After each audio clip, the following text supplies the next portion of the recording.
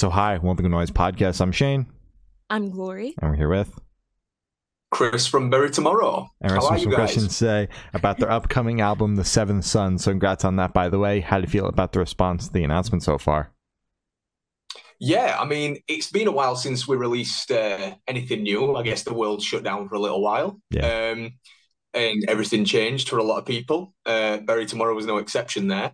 But yeah, it felt like thankfully we got to test the waters a little with the couple of singles we released before Abandon Us, the first single from this record. And I think some people assume that Life and Death are going to be on the album, but, unfortunately that's not the case. But it actually worked out pretty well. We got to see what people were vibing about those two tracks before. Well, to be honest, it was a bit late. They were recorded anyway, but regardless, we got to see the reaction. So we weren't as worried about releasing songs from The Seventh Son. But yeah, I mean, it's just bizarre to release new music again. I completely forgot what it felt like, but just overwhelmed with gratitude, really. I don't think we could ask for much else. That's fucking awesome. The album is awesome. Bolt Cutter is still a fucking ripper, even after listening to the entire record. It's still fucking awesome. So is that your favorite? I think so. Right now, I only listened to the album once, so I got to give it a few more spins. But that's been the standout single for me as well. Interesting. Yeah, I mean it's a bit of a mixed bag. I'm pretty much the only few friends I have shown have been like they've all got a different favorite song, so it's cool. But I guess we all listen to music in different ways. So for sure.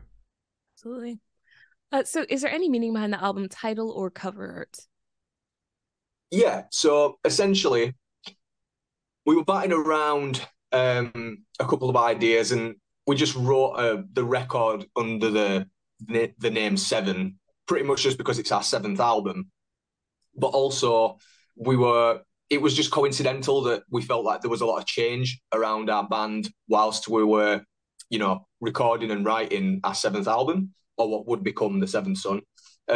Seven as a number has got, some sort of mystic vibe to it. I mean, it's a number of renewal. There's 7 days in a week. There's 7 hells, it's just the number 7 essentially is just, there's a bit of a cycle, but it's also quite representative of change and renewal. And we very much felt like that was the case with us. So we just, we decided on The Seventh Son. And yeah, it's very representative of the change that Bury Tomorrow's felt, but also society as a whole. We've all gone through such big changes in our lives and felt that the number 7 coincided with the fact that we wanted to change the music style. We had a new lineup, everything's changed for us. So yeah, we thought, and The Seven Sons a very positive way to highlight that. Absolutely. Oh, yeah. All right. So can you tell us a little bit about your writing process for this album?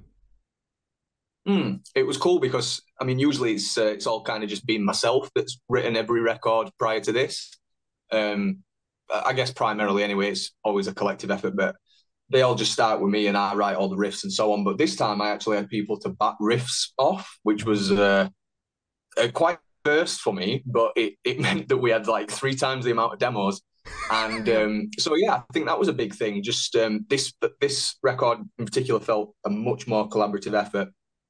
We were all just really inspired, and it just felt like six mates who enjoy writing metal music again, just being completely immersed and inspired.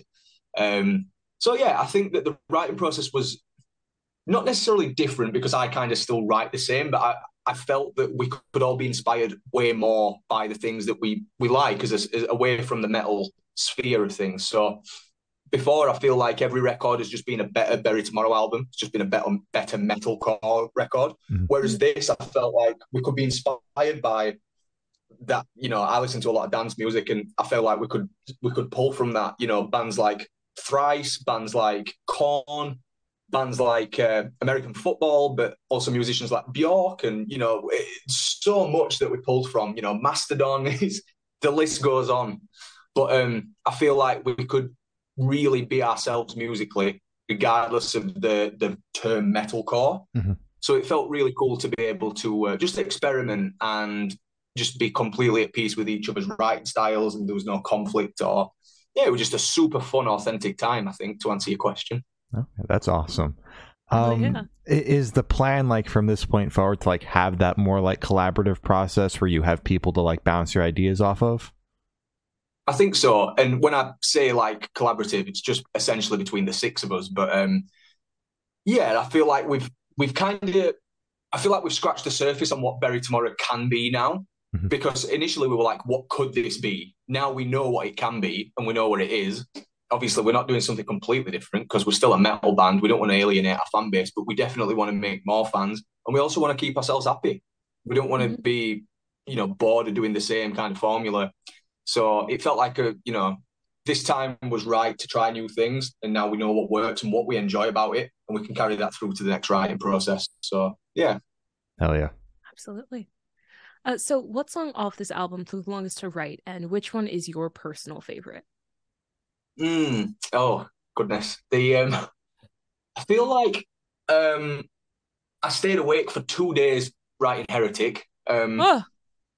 That could be one of them. I was so sleep deprived, but I felt like I was onto a winner. The riff, so the verse riff, the initial verse riff started at Ed's house. I just went down to hang out for a few days, and he lives by the beach. It's a beautiful area. So, I live in the forest, but he lives by the beach. So, yeah, it was quite a nice contrast. Started with a riff there, but then we took it into the studio, and I remember it just plaguing me, but I knew that there was something there that we needed to carry on with. I mean, so I'd say Heretic. Abandon Us as well was one that finished in the studio. And that, do you know something? I think it was Abandon Us because the riff, what I call the angry bee riff, the angry wasp riff, it's the Yeah, that riff. I've had that for so long, and I also had the first breakdown riff for a while, for years. But I kept trying to put it in places, and Dan was like, "It doesn't work there. It doesn't work there. It doesn't work here." And finally, I just changed the tuning a bit and just slide it in there, and it actually became a very popular part of the song after the consequential insignificance. Yeah. So yeah, I'm going to say Abandon Us for the longest. My personal favourite's Heretic though. Okay. Or Care. I don't know. Care was the very first one we started writing, even before Life and Death, and I'm really proud of how that came out too. So yeah, maybe those two. All right. Hell yeah. I'm sorry. I'm still stuck on you staying up for 2 days straight working on a song. How did you not drive yourself insane by just sleep deprivation? It was mad. I pretty much just survived on coffee and weed, to be honest. It was a pretty the two necessities. The best combo. Right. Yeah. I was just like, right, well, I can't sleep because I'm so preoccupied by this idea. So maybe I'll smoke. Now I'm not tired. Like, I don't know. I just felt very in the moment, I guess. But yeah, I slept hard. Our producer, Dan Weller, was just like, go to bed. He's like, you've done now. Go to bed. So yeah. But, it felt like, just when you're a kid and you go to a sleepover with your pals and you're just determined to stay awake just to beat the sunlight. Whereas I was like, I need to beat this almost blockade of riffs. So yeah, we must overcome. Oh, yeah. Absolutely. It's crazy to hear that with that sleep deprivation, you didn't block yourself in. You didn't hit kind of like an unintentional writer's block because you're so tired. But I guess it's that energy and also the coffee and weed probably helped you stay a little motivated as well. Yeah, I think so. It was just a really good vibe, but I felt that I had so many parts, it was just like a constant jigsaw, just trying to feel like which bit worked. I had to sack off a few until, then write different variations of the verse riffs. So it could be the same formula, but the riffs had to be a little different. And yeah, I wrote in a very particular way this time. Obviously, just subjectively speaking, it was, like I say, it was collaborative, but I wrote a little differently. And maybe it just the environment just kind of kept me awake, to be honest, and kept us all motivated. So maybe that's why I stayed up. Hell yeah. Absolutely. So how'd the track list for your album come about? Did you guys write the opener be the opener, closer be a closer? Did you shuffle around and see what fits? What was that process like? This time, I pretty much knew in my head what. So when Ed wrote The Seventh Son, the opening track, and he also wrote The Carcass King. The only kind of bits we collaborated on is I wrote the solo in Seventh Son and a little riff at the start, but all the main riffs and everything were Ed's. And I heard that, so I heard The Seventh Son, was like, that's the album opener, 100%. And he also sent Carcass King, and I was like, that is quite emotive and very different for Bury Tomorrow. Like, that's the closer. And then you kind of just get a vibe. Like usually when there's a big anthemic kind of vibe, that's always a track three for me. It always has been. I used to study records when I was a kid in the way that the album flowed. And for me, like, I always like the bang, bang, one and two. And then three's like a bit of a single, a bit more of a, oh, rejoice. And then you can just go wherever with it. But I really wanted musically this record to feel like one continuous piece, or at least a story musically. And it felt that Seven Son was the opener with Abandoners, just the way that that starts, that was a very easy number two. And then, so yeah, Begin Again was that anthemic one, so number three. And then we had a really fast song in Force Divide. So like that's got to be fourth, because then it just kind of brings you out of the anthemic business. Bolt Cutter is obviously very dark and industrial, and the perfect time for that. We call it the, like, you know, the German song pretty much of the record. They love that like Rammstein sort of vibe. So yeah, so you get what I'm saying. I mean, it kind of ebbs and flows. With Majesty being a track 7, perfect moment for a bit of an interlude sort of vibe.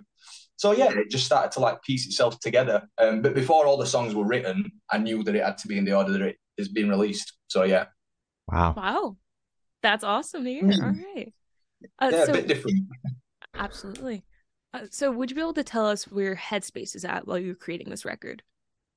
Yeah, very positive, very inspired, very motivated, very, very content. Yeah, which is rare, because usually it's it can always be a bit of a tedious process, writing and recording. You know, it's a very we're very fortunate to do so, but it's not without its trials and tribulations. But yeah, I just felt that, like, I mean, speaking for myself, the most liberated I've ever felt writing a metal album, to be honest. Oh, awesome. Okay, so what was different about this album that kind of had you more in an awesome headspace and just like that? I think a lot of it was the dynamic internally. Mm-hmm. We were all just very, you know, very happy to be around each other. Very happy to be in a position where we can create music. Very thankful, you know, for each other's place in the studio and just in our little lives in general. I think we all just, especially coming out of COVID in 2021 and getting back to touring very late 2021, it was just like, this was early 2022. So we started writing at the end of 21, early 22. So call it like 6 months out of lockdown. It was pretty much just that renewed sense of freedom again, which I think really came across in our writing process. And I'm glad it did, because we can carry that through with us now. But there's always been, you know, we've always kind of done this band for the fans, but we felt that this time we were doing it for ourselves as well.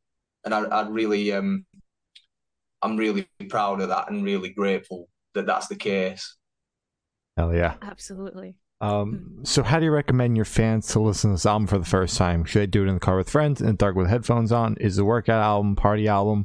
What do you personally recommend? Do you know something? I actually think listening to an album for the first time with your friends is the worst idea. I agree. Because unless you're going to sit there in silence, no one's going to truly listen to it. So, bit of a fun story. When King 810 released their very first record, myself and I lived with 3 of my friends at the time. We invited loads of friends round, turned all the lights off in the garage, lit one candle. We all just hotboxed the garage, and we listened to the record in full in the dark. So we couldn't see anything. We were just listening. Because you watch a horror film in the dark, you watch you watch a movie in the dark. So why not listen to a record and like listen to it like truly? So we did that, and we absolutely loved it. We had a great time. So if you're going to do that, for sure, yeah, light some candles and do a Ouija board in the garage, whatever. But yeah, I feel like listening to a record, I'd say like go for a walk. Okay. You know, like go for a walk, put your headphones on, just enjoy the movement, enjoy the time, and just let the record kind of do its thing. I just want people to experience it. You know, it's not that we're doing something, oh wow, it's an experience, but it's like, just experience the album for what it is. It's a piece of music we've laboured over for a long time. And if you're a fan of Bury Tomorrow, give it your attention. Because we live in a world now where everything's disposable, even music. You know, we don't really savour any moments anymore. We just look at it through a phone, or we swipe and, you know, we do whatever. But like, be mindful when you're listening to music, because the people who create it and you listen to it, that's the whole intention. So I think just as a consumer myself, that's what I do with music. I like to queue up some playlists, go for a walk, or just do something mindful. Therefore, I'm mindful when I'm listening. So yeah, get outside, kids, do some walking. Fuck yeah. Fucking love that. So this one should be super, super quick. Off the top of your head, I want you to describe this album for new listeners in 3 words. No more, no less. Fun, heavy metal, I guess. All right. Perfect. That works. Fun, heavy metal. Hell yeah. So can you talk about any particularly challenging or standout moments from the creation of the album? It was fun to know that with Black Flame and Cannibal, we were leaning on more electronics and soundscapes and ambience and so on. But live, obviously, we could never really facilitate that. Whereas this time we could lean on that a lot more. Excuse me, and I feel like we could, we could just play to our strengths a little more in regards to and be inspired by different instruments as opposed to just starting with a guitar and so on. I really enjoy the more. And again, this is that Sepultura influence, but I really enjoy the additional percussion that we can utilize now. Like in Abandoners, there's a lot of tom action going on, and I like that. It's like Slipknot-y, Sepultura sort of vibe. So I enjoyed that. I wouldn't necessarily say it was challenging, or some of it actually was challenging if I think about it now. Bloody hell. We just had, there were just a few moments that we were like completely on different pages on. So I think compromise is always challenging when each party is striving for the greater good or the common goal, which we were. But sometimes you can be inspired by different things, and you subjectively want the best, but assume that your idea is the best. You know what I mean? Ego can get in the way, and you can just be like, no, I'm right. No, you're not. You think you're right. And I'm talking from myself here. And sometimes you have to relinquish that element of control to a degree to hear other people. But that is obviously what we should always do as, compassionate human beings. But it's a struggle as a creative sometimes, but that's just part of it. You can either be a dickhead or just accept that everyone has their own opinion, and sometimes you have to just listen. Absolutely. For sure. On the head. So for this question, I want you to picture you're on tour. You're at a gas station for a rest stop. You're going in. What is your snack of choice? Holy shit. If I'm in America, then it's Ranch Pringles. It's Ranch Pringles. That's the most American thing ever. Voltage. They're the best. Either like a pizza Pringle or a Ranch Pringle with a can of Mountain Dew Voltage. That is it. And when we come to America, I can guarantee you that'll be it. So yeah, I've got like 2 months before that becomes my reality for like 5 weeks. But yeah, I think that if I'm in the UK, then it's either a bottle of Lucozade, which is this.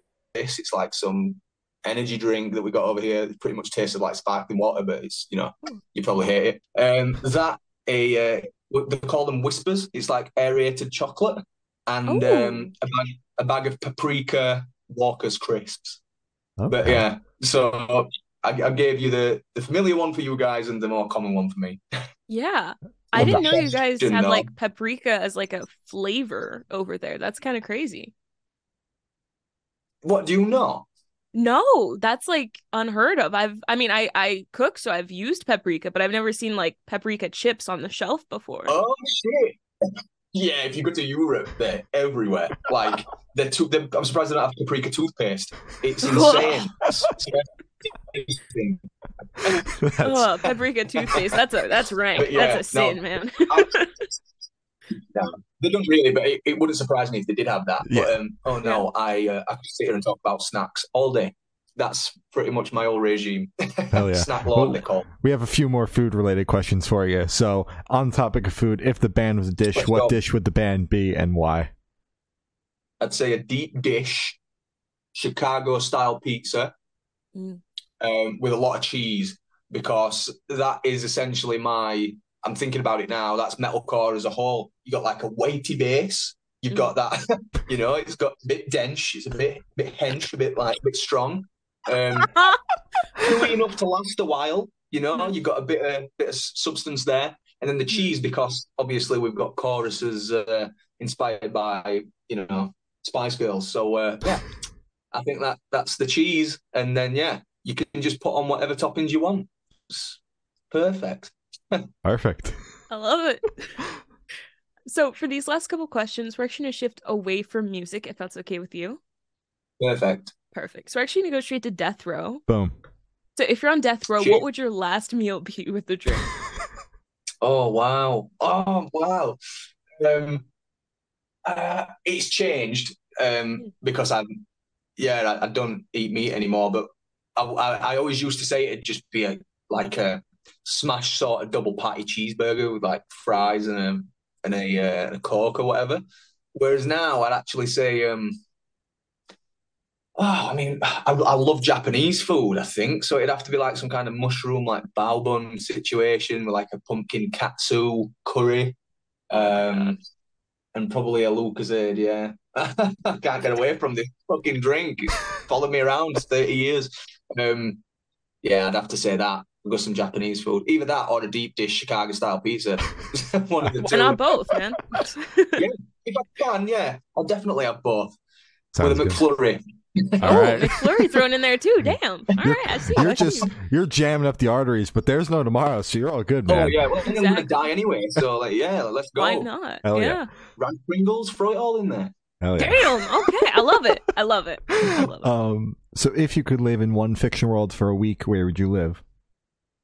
Angel Grove. If I could be a Power Ranger.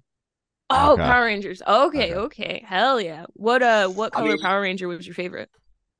Red. Red. I should be I'm in my wife's office right now, but upstairs where I just like write and everything. This used to be a Power Rangers fucking museum. I collect so much Power Ranger shit. That's awesome. So yeah, I'd say Angel Grove. The problem I'd have is the city would get destroyed. But if either of you have watched Power Rangers, they have a really great renovation and rebuilding scheme. Like that shit gets flown straight back up just to get knocked down again. So it'd be noisy, but I'd have the helmet. So yeah, maybe I'd be all right. I'd say Angel Grove, either that or maybe South Park. Ooh. You know, like one of the two. All right, that'd be awesome. South Park would be great. Mm. So I have the honor of asking the last question. Every single person we've spoken to has actually said it is the most important question.